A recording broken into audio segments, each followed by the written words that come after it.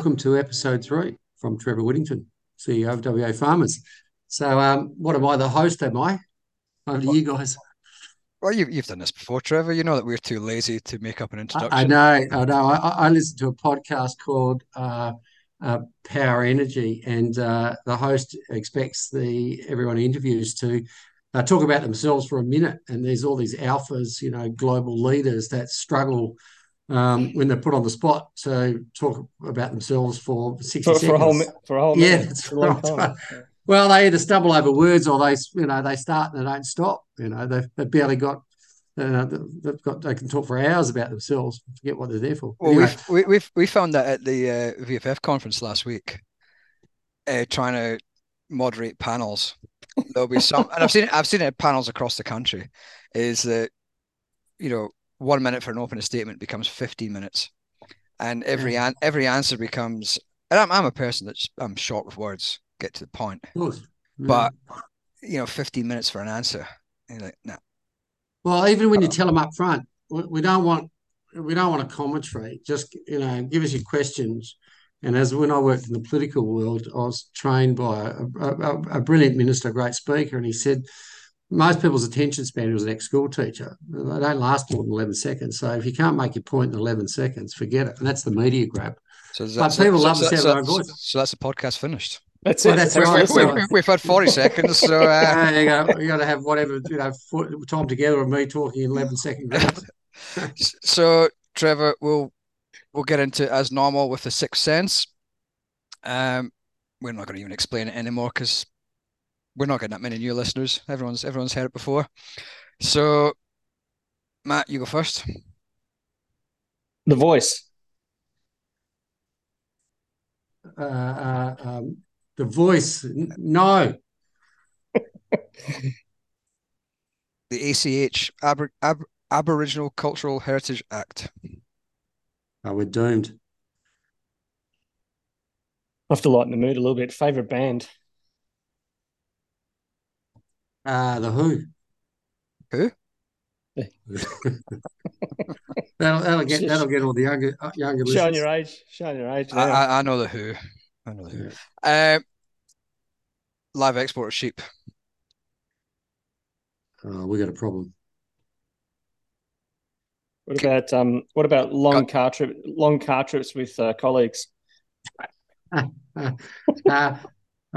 Pick those who've got nothing to say. Is that us up to 6 or we got one more, mate? You got one more. Gun reform, Western Australia. Chicken boom. Remember that? That girl interviewed in King's Cross about a decade ago, and there was a shooting in the Cross, and they interviewed this girl, and all she said was, I saw someone run out, and it was her chick boom, and it was the 11-second grab for media. Went berserk. It's been a long time since I've been to King's Cross. Of course. Not that long actually, but so yeah, the reason to get you on, Trevor, was to talk about all the happenings in WA because you guys have probably had most of the happenings. You've got a torrent of issues facing farmers over the last 6 months.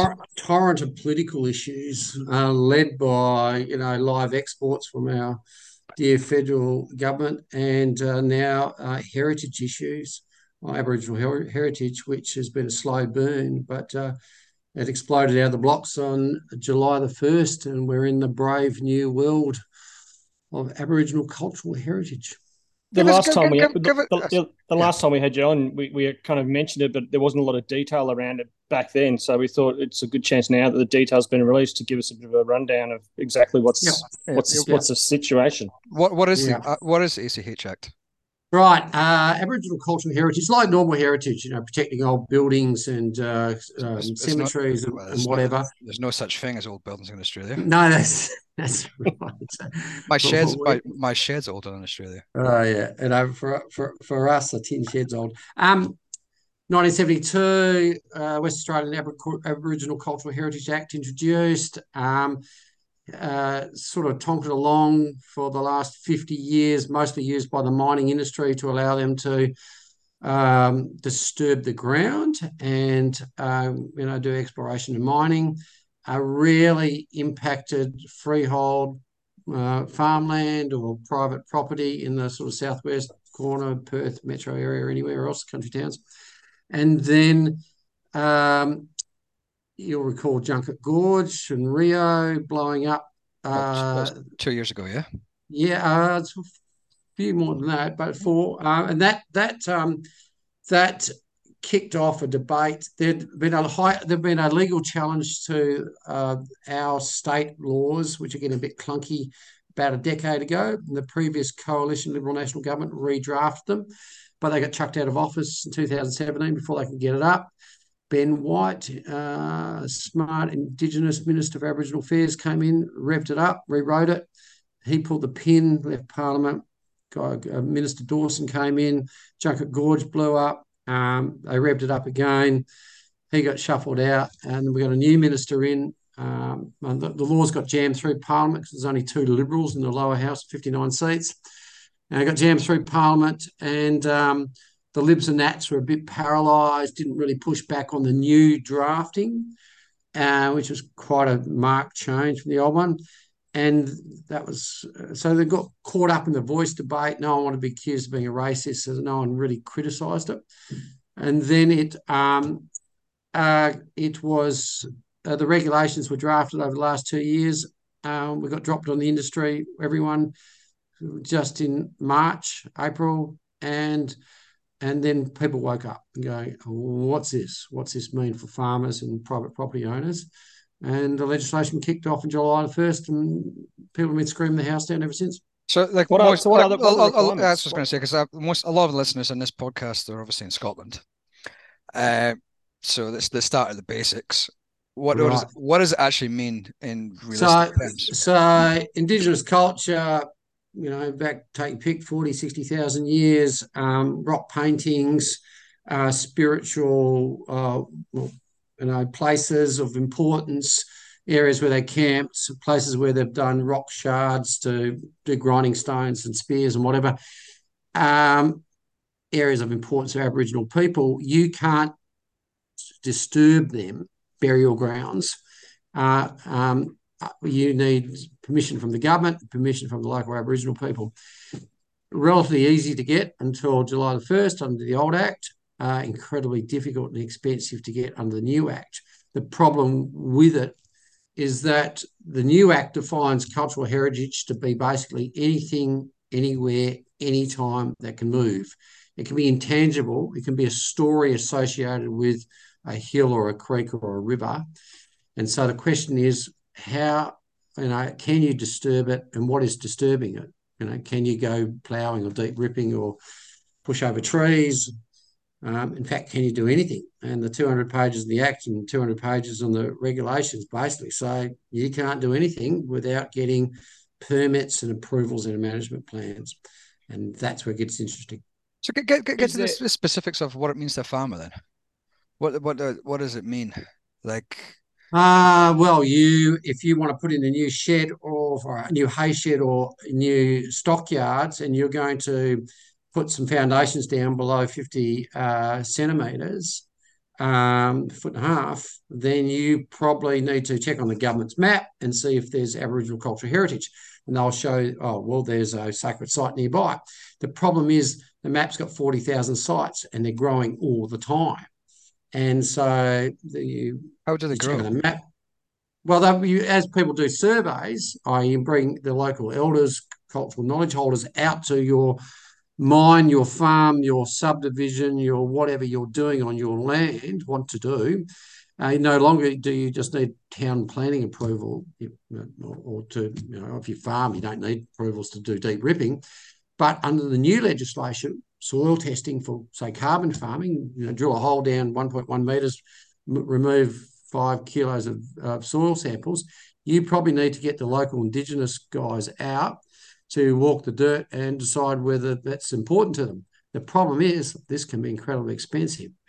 We're thinking the mining guys are paying $80,000 to $100,000 for a survey. We think we'll probably be paying $15,000 to $30,000. Sorry, and that's for almost anything because the Act has been quite loosely drafted. So there's a vast amount of confusion. And the problem is if you're found to have built a shed and it's been on top of a sacred site and the satellite's taken a photo and 5 years' time someone knocks on the door saying, well, you've disturbed Aboriginal heritage, you've upset the woggle, the fine's up to $10 million. So extraordinary harsh. Can you, Trevor, like you said before, there's an online map that shows you these areas have been identified. If you've checked that and it all looks clear, and then you go and do something, but then subsequent to what you've done a year or two later, that area does get listed by, a local kind of Indigenous group. Can you retrospectively say, but at the time I did the work, it wasn't on there? Or it's a good question because some sites aren't listed because they're secret, Hindmarsh Island, secret men's and women's business. Some are being updated all the time. And it depends on the level. You got tier 1, tier 2, tier 3 ground disturbance, how much you can disturb. Our legal advice is that almost all farming activities would now require a permit. The permit will cost you $500. So you probably almost have to do a full farm survey every year. Now, the government says that's not the case, but... Can I ask an ignorant question? Go. And this is an ignorant question coming from somebody that's not massively spiritual in any way. Right, let's say, for instance, you've got a church, yeah? A church, Notre Dame, it's a spiritual place, yeah? But before Notre Dame was there, it was just an empty, vacant bit of ground, yeah? So it wasn't spiritual. Then it becomes spiritual because the church goes on it. Like, Aboriginal spiritualness is still an ongoing thing, yeah? Yeah. So can an area that is devoid of spiritual stuff become spiritual because the present day elders deem that it's important to them because it's spiritual? The same as like if I build a church tomorrow or a mosque, that land becomes spiritual. Sacred, spiritual. Yeah. So it's not set in concrete, is it? No, you're entirely correct. It can change, as I said, anytime, anywhere. So heritage values can change. So your farm you might survey your farm, spend $20,000, have the Indigenous come out and they have a look, so there's nothing to worry about.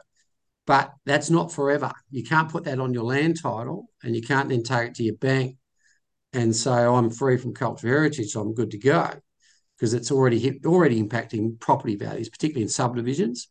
So in 5 years' time, someone could say, well, guess what? The woggle, as they term it over here, as one of the spiritual beings linked to the land, to the water, has just moved in. And so you can't do anything without having a management plan to minimise the impact. So we go, well, how can you disturb the woggle? And they're going, well, that's not for you to worry about. You are impacting it. And so, yes, the biggest issue is you can't just spend 20 grand, have your farm surveyed, and away you go forever and a day. You have to probably have continual surveys every time you want to do something major, and that's causing a lot of grief. Is there clarity around what areas constitute which particular group, or are there overlaps so that you might have some areas? Another really good question. Yeah, so they think there'll be about what they call local Aboriginal cultural heritage services groups. There's about 40 identified as probably representing the various mobs across the state. We now think there might be 60. State government's written a check, 300 grand for the first 40 of these to get up. The problem with defining their area, most of them will have, say, 3 or 4 shires, probably a couple of, 150 k's by 150 k's rough area. That's their area of historic family rotation movement, probably 150 people, plus or minus. Having worked for an Aboriginal corporation up in the Kimberley, it's not like getting the Surveyor General out and marking it down to the last millimetre of what's your boundary fence. There's long protracted disputes going, well, that hill range is the Bundabarrangara mob, who I work for. But the other mob next to them go, well, no. We're at the top of the hill, you're at the bottom of the hill. It's completely undefined. So we go to the government, who do we talk to? And they're going, well, you need to sort it out with them. but they're in dispute. And it gets even better because you'll have family groups who are split. There'll be 3 or 4 alpha family groups within a mob. And of course, there's a lot of money at stake these days to do these surveys, because come out in a survey, you get paid $1,200 per elder. The more real estate you've got to be surveying, the more incentive it is to sort of fight to expand your territory, to what the Europeans have been doing for thousands of years. I was going to say, Scots and the Irish. I was about to say this just reminds me of the clans in Scotland, where borders were a fluid thing, and that hill is ours, but no, it's theirs as well. That's right. So, well, the Russians and the Ukrainians are busily debating this at the moment with the help of a lot of artillery.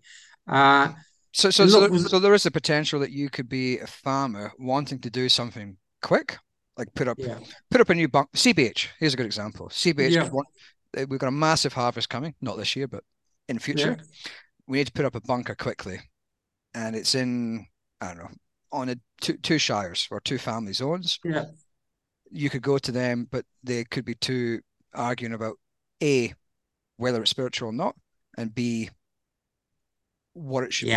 Yeah. And you want to know how it's going to work out, you only have to look at the West Australian mining industry for the last 50 years, particularly the last 40 since native title came along, and some very, very bitter, long, protracted legal disputes over whose real estate, who has control of which real estate.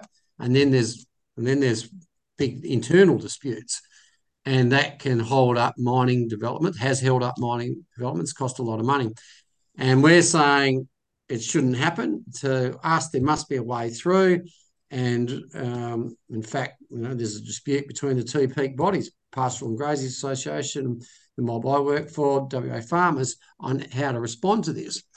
PGA want the whole lot thrown out. We want, freehold farmland to be exempt from cultural heritage. And you've got the government in a very, we've got the Minister for Heritage, who's written 3 books on reconciliation. He's an academic lawyer, Booty. He's out of his depth. He's paralysed because he can see this as, part of the greater scheme of things. The new Premier Cook is married to an Indigenous woman. They're caught up in the voice debate. It's causing them grief politically. It's a full-bore fight over here in Western Australia. But is there anything, do you think there is something that can be done in terms of changing? I thought now it's pretty much the legislation's in now, right? So walking it back is going to be hard, isn't it? And politically very hard, because we was calling for a delay moratorium, and full steam ahead. They've been just smashed in the polls. There was a poll came out the other day. It's completely collapsed. The government, the new premiers, and all sorts of grief. Albanese and his mob in Canberra are yelling at them to get it off the front page. It's constantly on the front page. It's in the media. They're saying they're going to change it. They need to change it, but it's going to be difficult for them to do it, because you've got the Indigenous group saying, hang on, this is our time to shine, because all the mining guys and the pastoral and Pilbara have made a lot of money. We want to protect our heritage. But so we're saying we think there's a High Court challenge saying Aboriginal heritage has been extinguished on freehold land. But that's $1.5 million, $2 million and probably 5 years to get there. We're actually calling for the government to, there's 5,000 farm businesses in West Australia, to actually go across and spend 30, 40 million bucks and survey all the farms, instead of us paying the 20 or 30 grand each. They do it, because we reckon most of the heritage sites, the granite hills or the creek lines, the granite hills, you haven't cleared them because they're granite.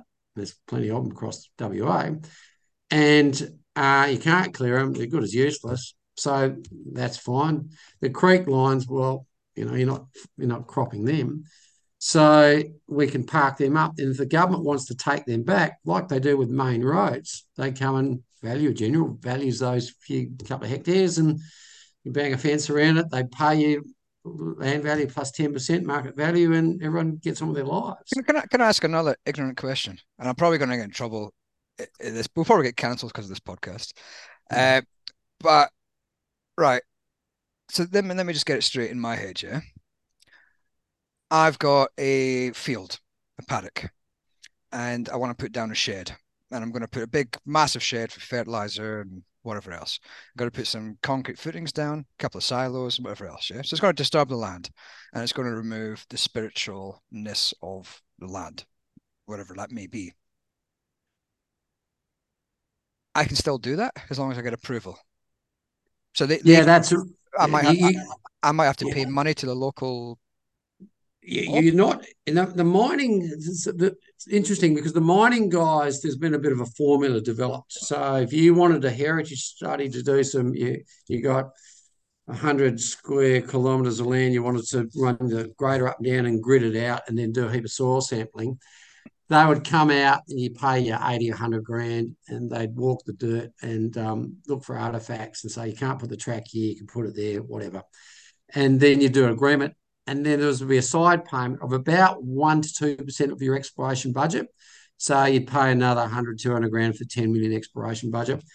Then if you found anything, invariably there was always heritage where the mine was. Now, often it was because you're digging up a rocky outcrop that was of interest to them. But the royalty, you do a deal. You destroy the site. So that's my point, yeah? My point was going to be that there's a value to spiritualness.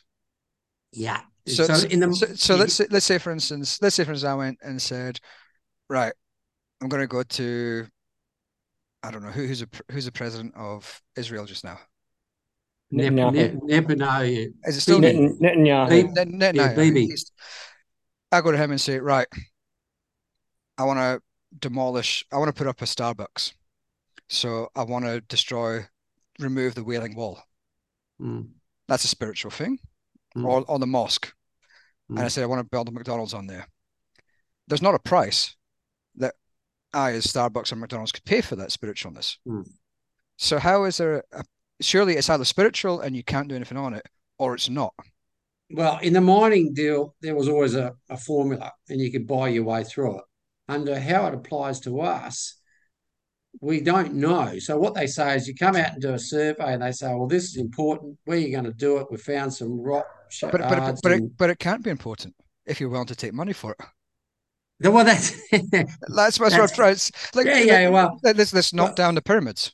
Well, so that's right. So the next step, they say, well, you minimise the impact, and you do that by you get a management plan, and that might involve having an Indigenous person sit there for the construction of the shed to make sure you minimise the impact. It's a way of payment, and so it becomes a transactional way of getting your approval. Yeah, but I'm still confused, right? Well, because there's this. I'm not a spiritual guy, but I'm paraphrasing. But spiritual value and internal, feelings and stuff are more important than money. So how are we able to get around? There's two sides. That one can be spiritual. One can be we just found some grinding stones there. That's heritage value, important. So you minimise the disturbance, i.e., go and collect them all and survey, do an archaeological survey. And so that's at a cost. So you've got the intangible spiritual and you've got the tangible, there's a rock painting. Can we build the building around the rock painting or artwork or whatever? And look, there's so much unknown on this, and it's pushed the cost onto property owners unless you've got less than a quarter acre. So if you're below 1,100 square metres, you're home and hose. You can put your swimming pool in. But if you're on a farm, you can't put a swimming pool in because your block is bigger than 1,100 square metres. If you're in Perth and you're multi-millionaire and you've got 1,000 square metres on the Swan River overlooking, a very nice site, you want to put in a boat shed, no worries, you're exempt. But if you're in the tiny town, you're in Muckenbooten, all of 200 people, and you're on a 2-acre block and you're, a battler and you live in your old house and you want to put a shed up at the back to put your old Holden in, guess what? You'll need a heritage survey. So the lunacy of it is they've tried to exempt the majority of the voters, but they've caught the property owners and particularly the farmers. So let's say, for instance, you've got a house that's already, you've got a 2,000 square meter block, yeah? It's already developed. Or you've got a commercial property that's already there and developed. You're not going to be stung with this because it's already. No. So does that mean that you're going to have an issue where it's going to be harder to develop housing, harder to develop? Well, yeah. Well, like let's say, for instance, your elders are Nutrien, and you want to put in a new store in Muckaboodin, let's say. You get stung for what I think I read somewhere that it was something like, what was it? I can't remember the figures, but it was huge figures anyway. Like you had to do a survey for 100,000 because it's based on your overall income globally. And then you had an annual fee on top of that. But if you had, it just means that properties that are existing are going to be worth much more, where it's going to be such a hassle to create any greenfield. It's not exactly particularly good for economic development. No, it's an interesting one. Well, it's going to hit subdivisions, and it's going to push up the price of land. We're still getting 50,000 people coming into Western Australia every year, and they're going to the outskirts, mostly of Perth. But we're already seeing, it's another impost and cost, and it might restrict the amount of, properties they can put on that because they have to hive off a bit, and there's no compensation for your loss of your property right. Someone's just gave an example the other day. They've got up at Exmouth, they've got a few acres. They want to sub it up, but they're likely to have to pay a $30,000 or $40,000 cost for a heritage. Someone has to bear that cost. Another example, some unexpected consequences. Bushfire control. We've 67,000 fires a year in WA. If once the fire emergency, if there's emergency, you can do what you like, run around with a bulldozer. As soon as the emergency ends, then to do a mop-up, you might have to do a survey because you're going to run around with the dozer and the front-end loader pushing up trees. You could damage heritage. So the Department of Defence over here is now saying a bushfire lasts till the last emblem goes out, the emergency, which could take weeks to get around the, one department trying to get around that. They're trying to cover their backs. Yeah, well, they have to. Here's another one. Biosecurity, wild dog control, group of farmers, 60 farmers up in the middle of the state, need to go and roar around on backtracks, baiting, shooting wild dogs. Well, they can't be shooting anymore, Trevor, because guns are gone. No, that's right. The guns are gone, WA. So it's gun-free state. So they might have an $150,000 a year budget. They just got a quote for $30,008 to do a heritage survey. It's just it's the consequences across a lot of different sectors. It's going to impact how we do business. The unfortunate thing is, it's very divisive within the community, because most of the developed wheat belt area, we haven't seen Indigenous people wandering around, stopping at sites or wanting, a lot of that knowledge has gone. So it's now going, well, that's important. We're going, well, you don't even recall the Indigenous name. Now, you don't want to dismiss it, but you're raising the correct question. At what cost? Just bringing in, you mentioned in the outset at the start there, we spoke LiveX briefly, and you mentioned that that's a bit of a disaster presently too, right? But part of the whole, if we're going to see a phase out, part of making a sustainable sheep and wool sector for WA, if live export goes, is things like the expansion of feedlots for lambs, the expansion of so you can process domestically. Some of that stuff is going to require. It's already bogged down in permits and EPA approvals and a whole range of things anyway. The overlay of this ACH is also going to potentially make that an unviable level to be able to expand parts of the supply chain that need it if you get rid of LiveX as well, right? Yeah, correct. It's sending the signals to investors. It's just too hard.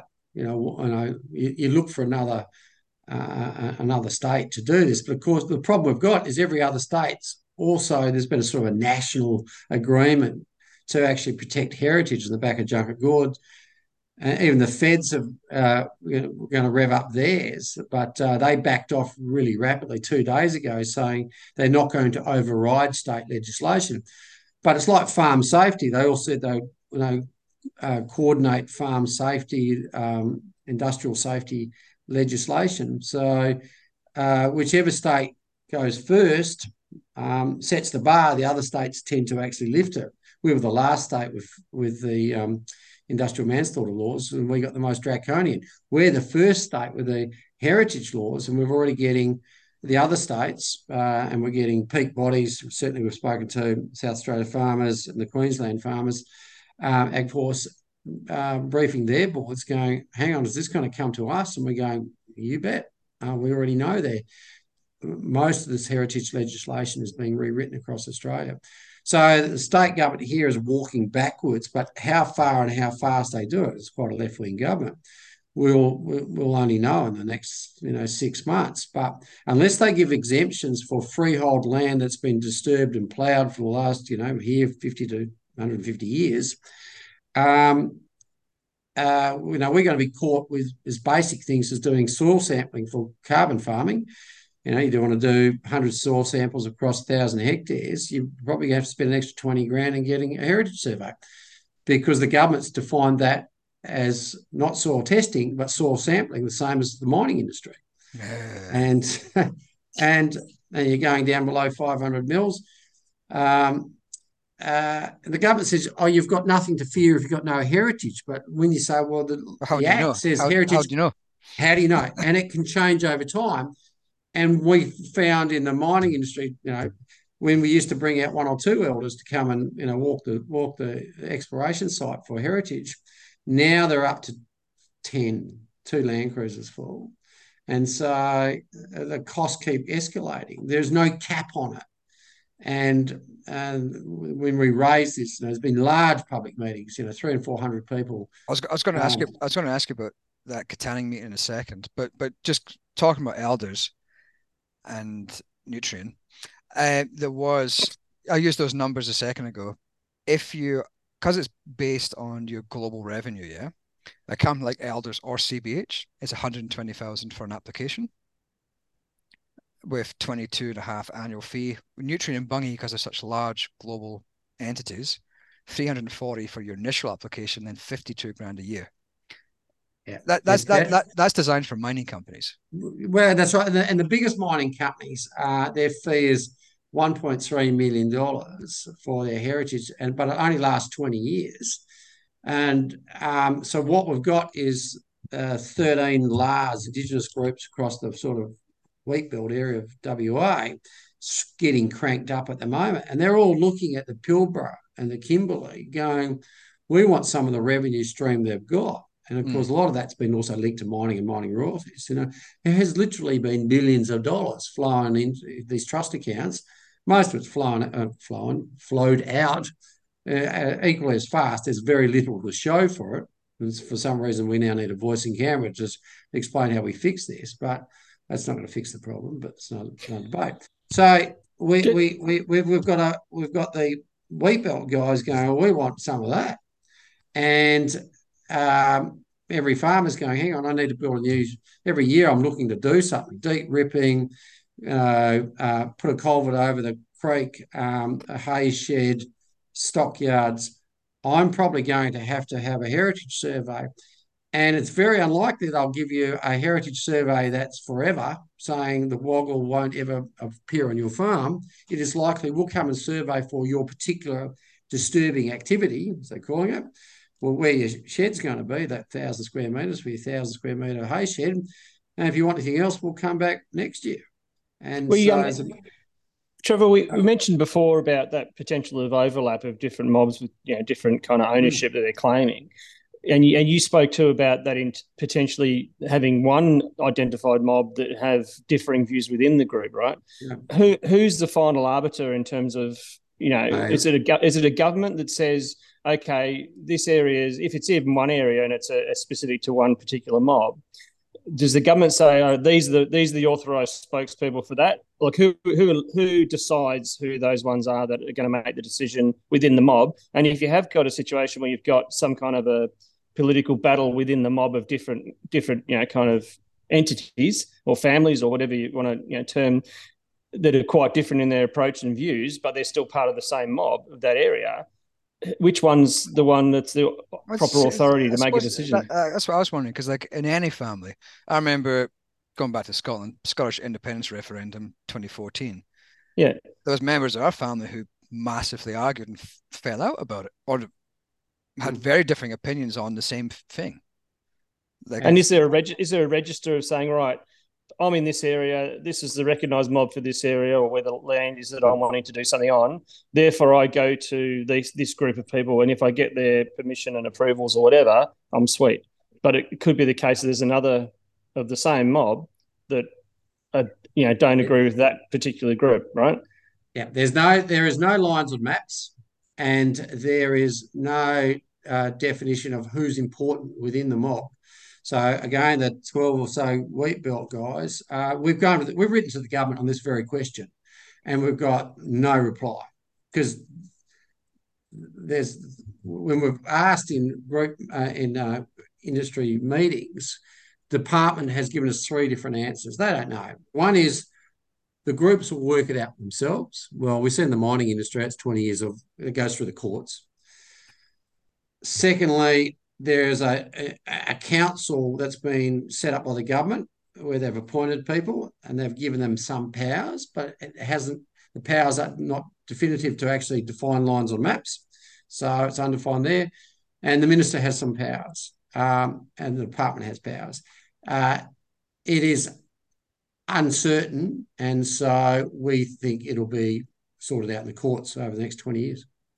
So the problem is, as you talk to a bunch of farmers in the media, want to interview a farmer about this stuff, and most farmers won't stick their head up now because they need a working relationship with your local, Indigenous family groups. But there's often 3 or 4 alpha families in an area, and they can be warring with each other. You pick the wrong group to bring out. So what do you do? People are keeping a very low profile. Not quite sure what to do. What defines it? Like this is an ignorant question again. I think the fourth one. But this is coming as somebody who isn't from Australia. I don't know very little about Aboriginal heritage or culture. What defines an elder? Well, what defines someone as Indigenous? You can self-define, but under there's 1 million people we just clicked over as defining themselves as Indigenous now, up from 600,000, 8 years ago, 2 censuses ago. Now you need to be accepted into a mob. So when I was working for Bunabur up in the Kimberley, there's about 500 in the mob. Now they spend a lot of time arguing with people whether they're part of it because they're closing the books, particularly if they're in part of a mining royalty stream. And so you now have to be accepted within the broader family group. And then you can be part of multiple groups because you can be intermarried and etc. So, but what makes one of them the leader of that mob? Well, whoever's the most vocal.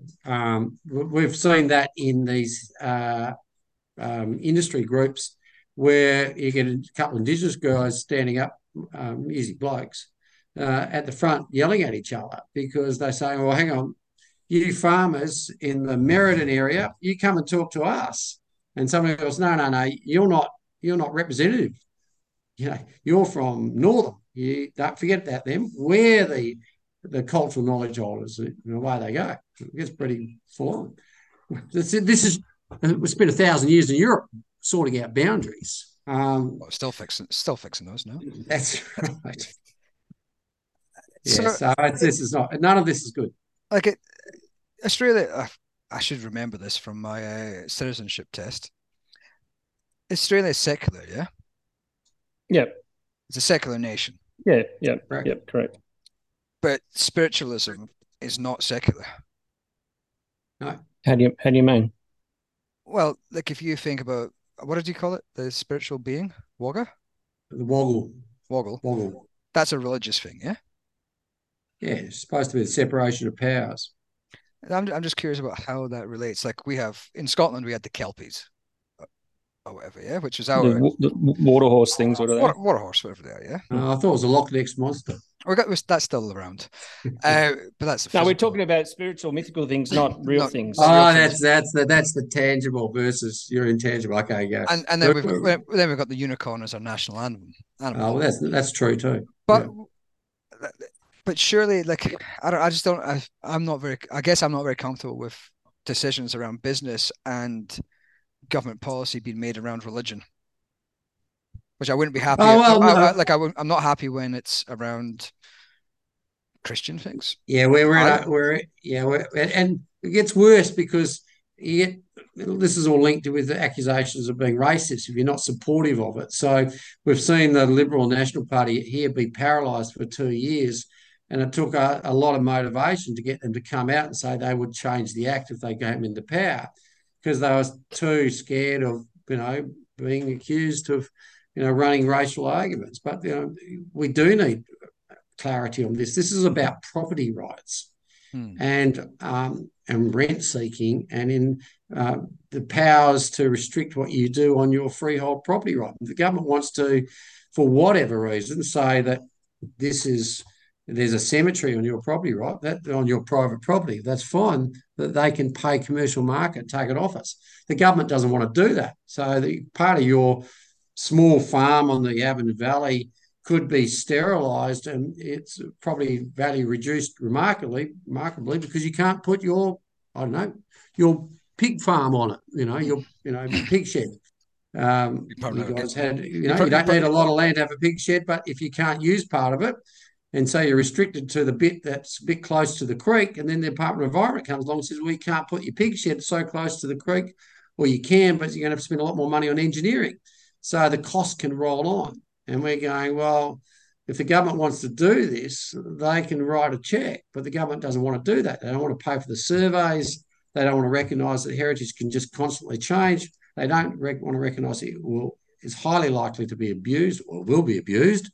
And we're already seeing it being abused because we've got our Aboriginal groups coming out saying, well, the tree planting as a response to a cyclone a few years ago up in Geraldton, they wanted it stopped because they weren't being paid or supported. And it's just opened this door to a very divided community.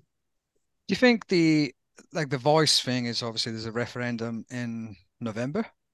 It hasn't been set yet, the date. Yeah? Well, it's end of this year, though, isn't it? Yeah. So I assume November. They're not going to do it in December. October's too soon. So there's my bet. $10, Matt. November. I'll give you a date for it. Can you give us a date? That'd be a Saturday. November the 11th. Oh, okay. I'll hold you to that. Was that after Melbourne Cup? Just after everyone's had a win on the Melbourne Cup and everyone's happy. Punted, happy. No vote, yes then. Yeah. But polling is showing that it is going to a no. Yeah. And like I've been through referendums, Brexit, Scottish independence, whatever else. And generally the way you can win a referendum is creating uncertainty, yeah? And making people know, well, if you've got people generally are conservative by nature. Even if they're on the left of politics, they're still conservative if something is unknown to them and there's no detail, they don't vote for it. I'll go back to Scottish independence. We didn't know which kind of currency we were going to be using. So people said, well, I don't want a euro. And so that was one of the big sticking points. Kills it. Yeah. And that killed it. And whereas here, there's not many details on the voice. But then you've got things like Aboriginal Cultural Heritage Act, which is creating a lot of consternation in the West. But like you say, it's on the press in the front cover every day. And it's not just farming communities that are concerned about it. People are concerned about creep into other aspects of life, especially when we're in a high inflationary period where people are paying a lot more money for products. So I guess the question is, do you think the situation in WA is potentially going to lead to this referendum collapsing? There's absolutely no doubt the polling that I've seen that it's influencing people's views. They're seeing a direct linkage between this. It's essentially an overreach into private property. Anyone who's got more than a quarter acre, or anyone who's worried about economic development, and so then they're going, well, hang on, there's uncertainty about the voice. Mind you, it doesn't seem to be uncertainty in some people's minds. The voice can talk about nuclear submarines and defence and all sorts of stuff. These days, how is that good for Australia as a whole? Isn't there already 400 different organisations speaking on behalf of Indigenous? And the same as, isn't there already, under the previous Act, there was a heritage rule that wasn't impacting private property, and it hasn't for the last 50 years. Why are we careering down this path? The government will say, oh, well, we could have, but you've never enforced the law. And it was a workable law because the grey areas remain grey. And there was probably one prosecution in the southwest of the state a year for the last 10 years. Now there's literally going to be hundreds, and at vast expense to property owners. So back to your question, has it influenced debate? Without a doubt. Absolutely. You made the point earlier, Trevor, as well, about if you express any kind of opposition or a difference of opinion towards this current Cultural Heritage Act, that implies a level of racist approach or whatever. And obviously, you've said before you've worked before with Indigenous community in other roles, and I suspect too that and you're in this boat too. We're not necessarily saying that there shouldn't be recognition of culturally heritage significant sites and correct treatment of those sites and whatever else. It's not so much in the idea of it, it's in the application of it that we've got issues. Is that right? Yeah, we've repeatedly said, cultural heritage, like all heritage, should be protected, no problem. 6,000 or 7,000 farms, you guarantee half of them have got a site of some value. So let's map them while we've actually got cultural knowledge holders or elders who actually can remember why it's important, instead of just saying, oh, there's a grinding stone there, it must be important. So where they can recall where there's burial sites, let's map them, let's fence them, let's protect them. But let's the state, the Crown, pick up the tab for the surveys, 6 or 7, to identify those sites, $50 or $100 million. That's not a lot of money in a state like Western Australia. If something's important, the state can do that over the next 3 years. It's probably a couple of hundred elders, let's get out there and do the survey work. And then if it's going to impact, and mostly it won't impact farms because it's not right next to where you're building your shed next to your homestead complex. But if it is going to impact the farm, and then the state steps in and pays compensation because you've diminished your freehold property rights. Because but the state doesn't want to do that because they don't want to write a check. So they're pushing the costs onto us. And, but that's going to flow through down to subdivisions and housing prices. So we get it all the time, yeah, in the UK. Like we've had, like you said before, we've got thousands of years of invasions of almost every culture, from the Vikings, the Picts, the Romans, Saxons, all sorts of others, the Germans in World War II. So you tend to find the Germans. Actually, you're not supposed to call them the Germans. It's supposed to actually, it's the Axis powers. Right. You're not supposed to highlight that it was the Germans. Anyway, but there's a lot of farmers will find stuff. Like in my district, there's a lot of metal detectors. And there's a guy a couple of years ago found a huge treasure chest sort of Viking stuff, like coins and all sorts of precious gems, that kind of things. But they've got an agreement that basically the National Trust or the National Museum buys it, and then it gets split, the money between the farmer, landowner, and the person who found it. So you basically get an agreement with the farmer that you're allowed to go onto the farm and metal detect. So it's kind of a distinct thing where everyone sort of wins. The country wins because they get access to see all this great heritage. Yeah. The farmer gets, I think in our district, the guy got £600,000, and the person who's finding it also gets a reward. So but it strikes me as like it's the hard bit of it is like how indistinct it is because it's not written down, and that's obviously that type of culture is that it can be sort of, you can't argue, you can't say something's not spiritual. Yeah, so this gets really interesting. Just because you've had a campsite where I can walk around, most granite hills rocks, and if you know what you're looking for, you can find rock shards from chipping for spear heads. And does that make that important? Because there's trillions and billions of these things around. Because most of them they're one-shot wonders. These spearheads, because once you hit something, they shatter. So just because there is evidence that someone camped there, does that make it culturally important?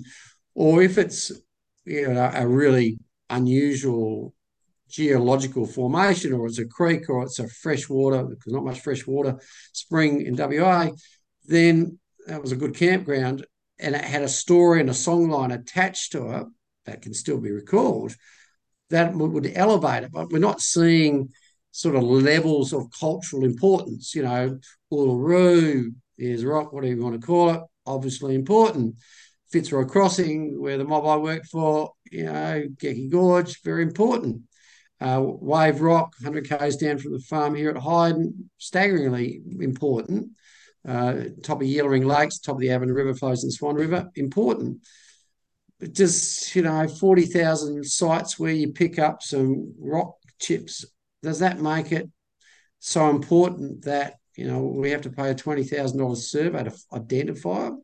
Or is that just the fact that evidence that there was people wandering around for 60,000 years, knocking rocks together to make axe handles or something? No one wants to talk about it or have a discussion. They should be discussed. I think knowing the loss of language, the mob I work for, how important it is to try and capture those elders and put that money. The government should have put some money up front and had a much more frank conversation. Loading up property owners, farmers, with a level of uncertainty and then getting this massive backlash. It's just been a huge wake-up call, but, it's coming to the eastern states like a freight train. But I think, maybe they'll be smart enough to, state governments over there, mind you worry about Victoria, to actually not overstep as much as WA. But we'll have to watch to see how much the state government makes it workable, knowing that Mabo took them 10 years to make the Mabo legislation workable, at least 3 rounds of legislation and multiple High Court challenges, let alone all the fights over who owns which bit of real estate. So I've just Googled just now whilst we're on the definition of what makes something spiritual. Spirituality involves the recognition of a feeling or sense or belief that there is something greater than myself, something more to be inhuman than sensory experience, and the greater whole of which our part is cosmic or divine in nature. Still doesn't say who determines that, though. Well, anyone determines. It's very subjective, isn't it? Like I was just thinking, could I, like the place where I first kissed a girl.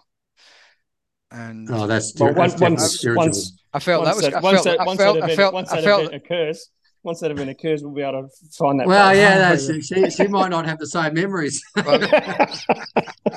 that time, it felt very subjective. It felt pretty divine to me at the time. Well, I'll tell you a story. They went to the UK High Court or Privy Council. Some guy back in the 70s, a sailor, decided that after Star Wars came out, what was the Darth Vader? What was the religion? Whatever it was called? Force, Sith, Jedi. Well, Jedi. He was a Jedi. He belonged to the Jedi. And they said, well, you can't belong to the Jedi because it's not a religion. So he got taken all the way to the Privy Council, whatever UK had.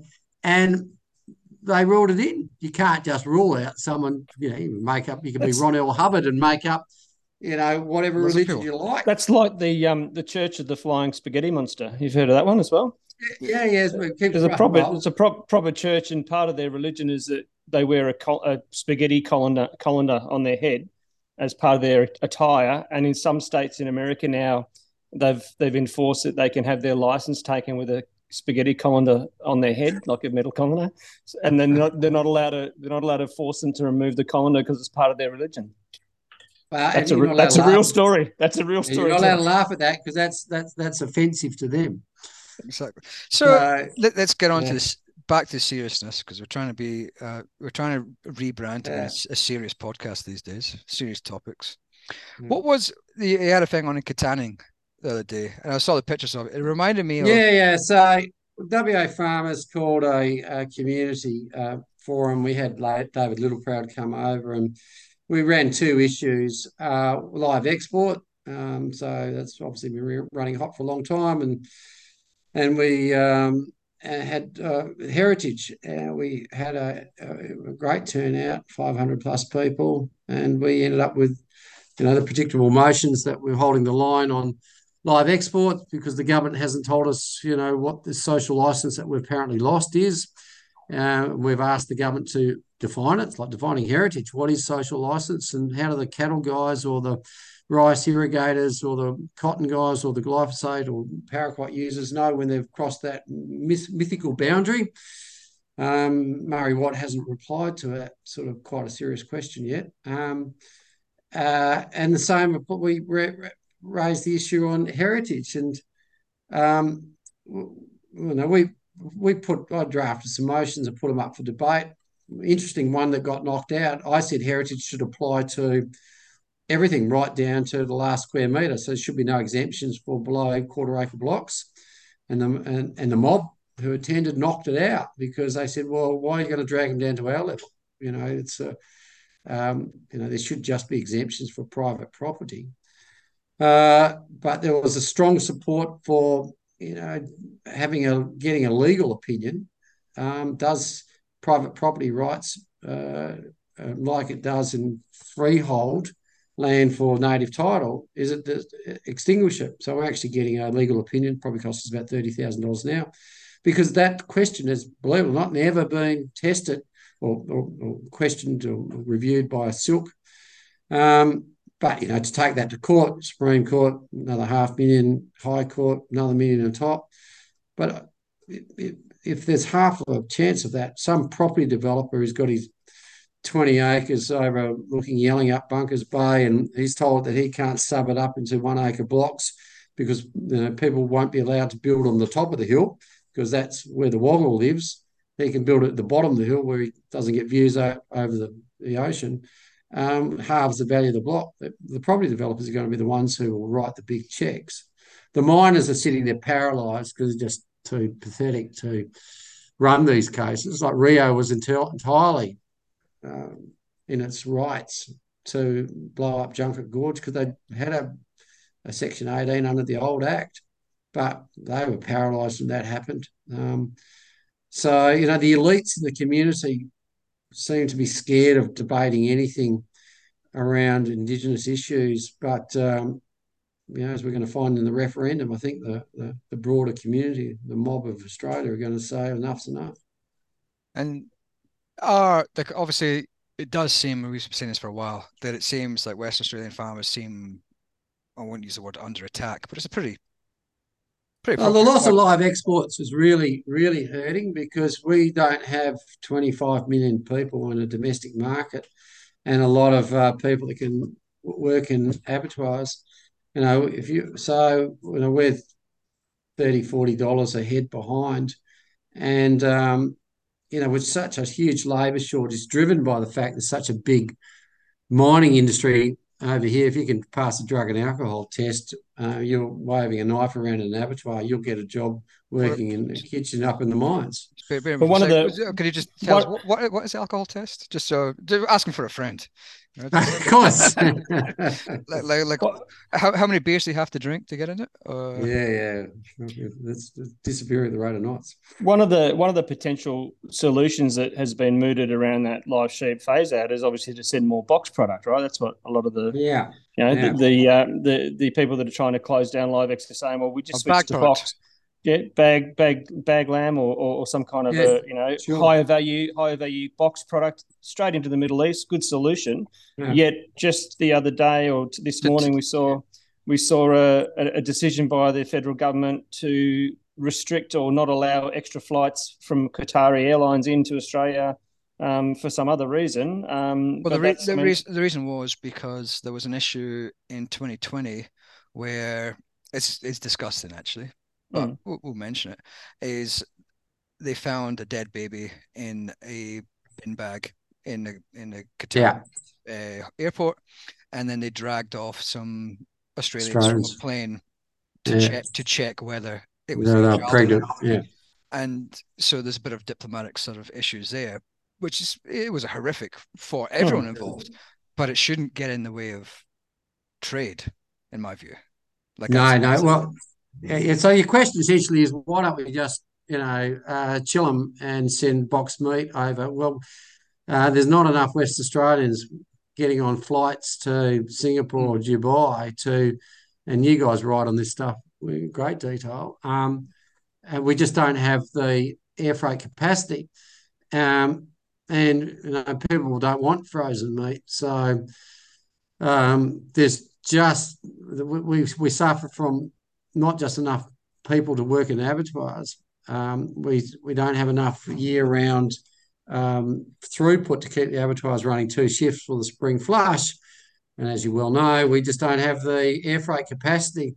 So what's going to happen? We will, shrink the sheep numbers even further because unless we can find this magical market for frozen mutton, and I don't know whether you guys have a much better idea whether China's, I think, probably the only hope, because India is not, and Pakistan and Bangladesh not getting rich enough fast enough to fill the gap. What's the solution? I don't think there isn't one. It's a premium. That's what I was alluding to. That part of, not the total solution. I want to be clear. Part of it. There's no one solution. No. But certainly part of it in the initial phase, and to help relieve some of the supply pressure right now that's occurring in WA. Obviously, you said there's other things like labour and infrastructure issues further along the supply chain. But if you look at just at air freight, it's come off a long way since COVID, air freight into the Middle East, and that was where a lot of that boxed product was going via air freight because they like it fresh, right, chilled, not frozen. So that being a big solution, or a section of a big solution, is now being hindered by a different part of the government. So you've got one government trying to push one particular pathway, and then the other side is saying we're not going to allow these flights in. We're not going to end up. I can't see the government treating us like Tasmania, where they're going to subsidise, well, they subsidise shipping, but they're going to subsidise a jumbo freight carrier flying backwards and forwards to the Middle East, twice a week, to give us a home for the market, and at the same time creating a special visa to get more people out of the Pacific to rotate in and out to work in the abattoirs, as well as telling at the same time the mining guys to stay away from them. That's what's the problem with the big mining industry in WA, and it is massive. They just go around hoovering up people. Try finding a third-year ag mechanic apprentice in a country town where an attractive young, male or female, well, usually female, has not gone and taken them to lunch at the local pub and offered them a $20,000 sign-on fee. They're just getting pinched. And so the mining industry goes from boom to bust, and we end up with this sort of crazy economy that makes it's just too hard to run a sheep industry or value-added ag industry or horticultural industry. We don't have the domestic market. So what do? We buy a bigger John Deere and crop the lot. It's great until you lose glyphosate or, paraquat or something else. Just want to actually point out something. If anyone is listening from the mining industry, it's Matt and Andrew. Feel free to approach us with a big offer. We're pretty cheap. We'll accept 15. Yeah, and I'll point out that they're both wearing black, and because I can see them on the podcast. If you go to Perth Airport, I don't know whether you guys would look too good in fluoro, because that's what you'd be dressed in. I think my pale skin doesn't work with fluoro, but we can get that pink fluoro. Yeah, it would camouflage into my face. Yeah, you particularly like your late nights. I don't know whether you're going to like all night, shifts up in the hot, dry West Australia. So I think you might have to stick to your current day jobs, guys. Never going to make any money at this rate. Yeah. So, but going back to that, it just seems like, just to summarise, the Aboriginal Heritage Act, ACH. It seems like it's well-meaning, but it's not well thought out. It seems like it's going to potentially, like Western Australia definitely is going to vote no, and it probably was going to vote no beforehand. Yeah, well, we were borderline no. Look, 99% of the act is we can live with. It's the 1%, like a lot of acts, The solution is actually relatively simple, which is you exempt freehold farmland that's disturbed. Otherwise, the bit that you've been roaring up and down the tractor for the last 50, 100 years, if you had a tractor for 100 years, or the Clydesdales before that, and your bush blocks, well, guess what? You can't clear them anyway because of the EPBC Act and the Environment Act. And if it's got a granite hill that's important, well, the government can come along and survey it. So we shouldn't have to have a survey when we put a new set of yards or hay shed in. Identify the sites, draw a line in the sand so heritage can't keep moving, and recognise in the Act that the intangible, the woggle that wanders around above and below us and around us, we can't actually upset him. He can live with us running around with a boom spray. He can live with us putting up silos or whatever else we're doing. It's not hard to do that. It just takes a left-leaning government to to actually accept that some Indigenous guys who could see this as a money gravy train, and particularly the anthropologists and archaeologists and the lawyers, the industry, can stay away from freehold, and they can keep making the mining guys' life a misery, which they're really good at doing. So it's about trying to get that last 1% amended in the Act. Yeah, look, it's half a dozen clauses. But it's the definition in the tax acts that causes problems. It's the definition in the superannuation on the cut-off threshold that causes growth. Like all legislation, 99% is fine. It's the 3 or 4 clauses that really cause you grief. And there is a way forward for this, but it's been caught up in the voice and the Indigenous and the racist and all the rest of it, and it's taken people like me who have been vocal critics of it, who don't mind running a robust argument, to stand up. So it'll take the peak bodies in the other states and the NFF to actually also have a bit of political courage, and I'll watch with interest to see if it happens, because been only pastoral and graziers, Tony Seabrook, President, John Hassel, WA Farmers President, myself, not many others.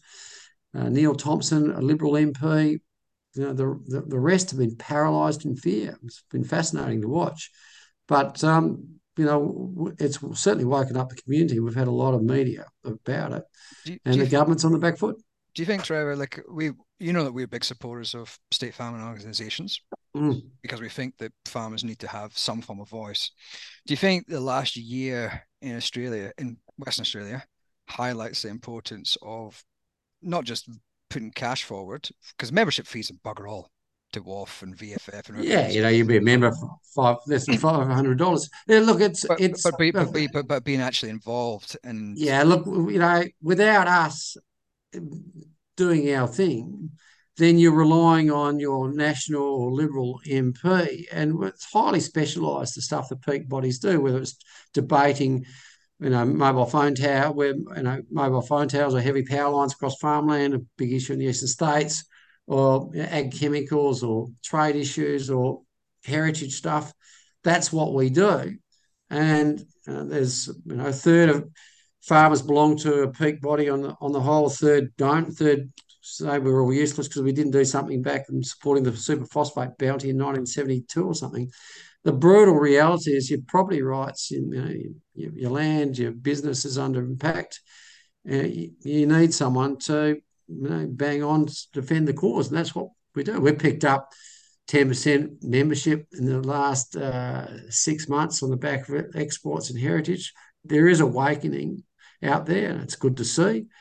But it's a lonely job. And, we need farmers to, you got to put your hand in your pocket, because the government's going to put already got their hand in your pocket, and they'll never stop. It's not just money, it's time as well. Volunteering your time to be involved. Well, and whatnot. Yeah, and look, 5% of farmers are interested in agri-politics, will actually get engaged and involved.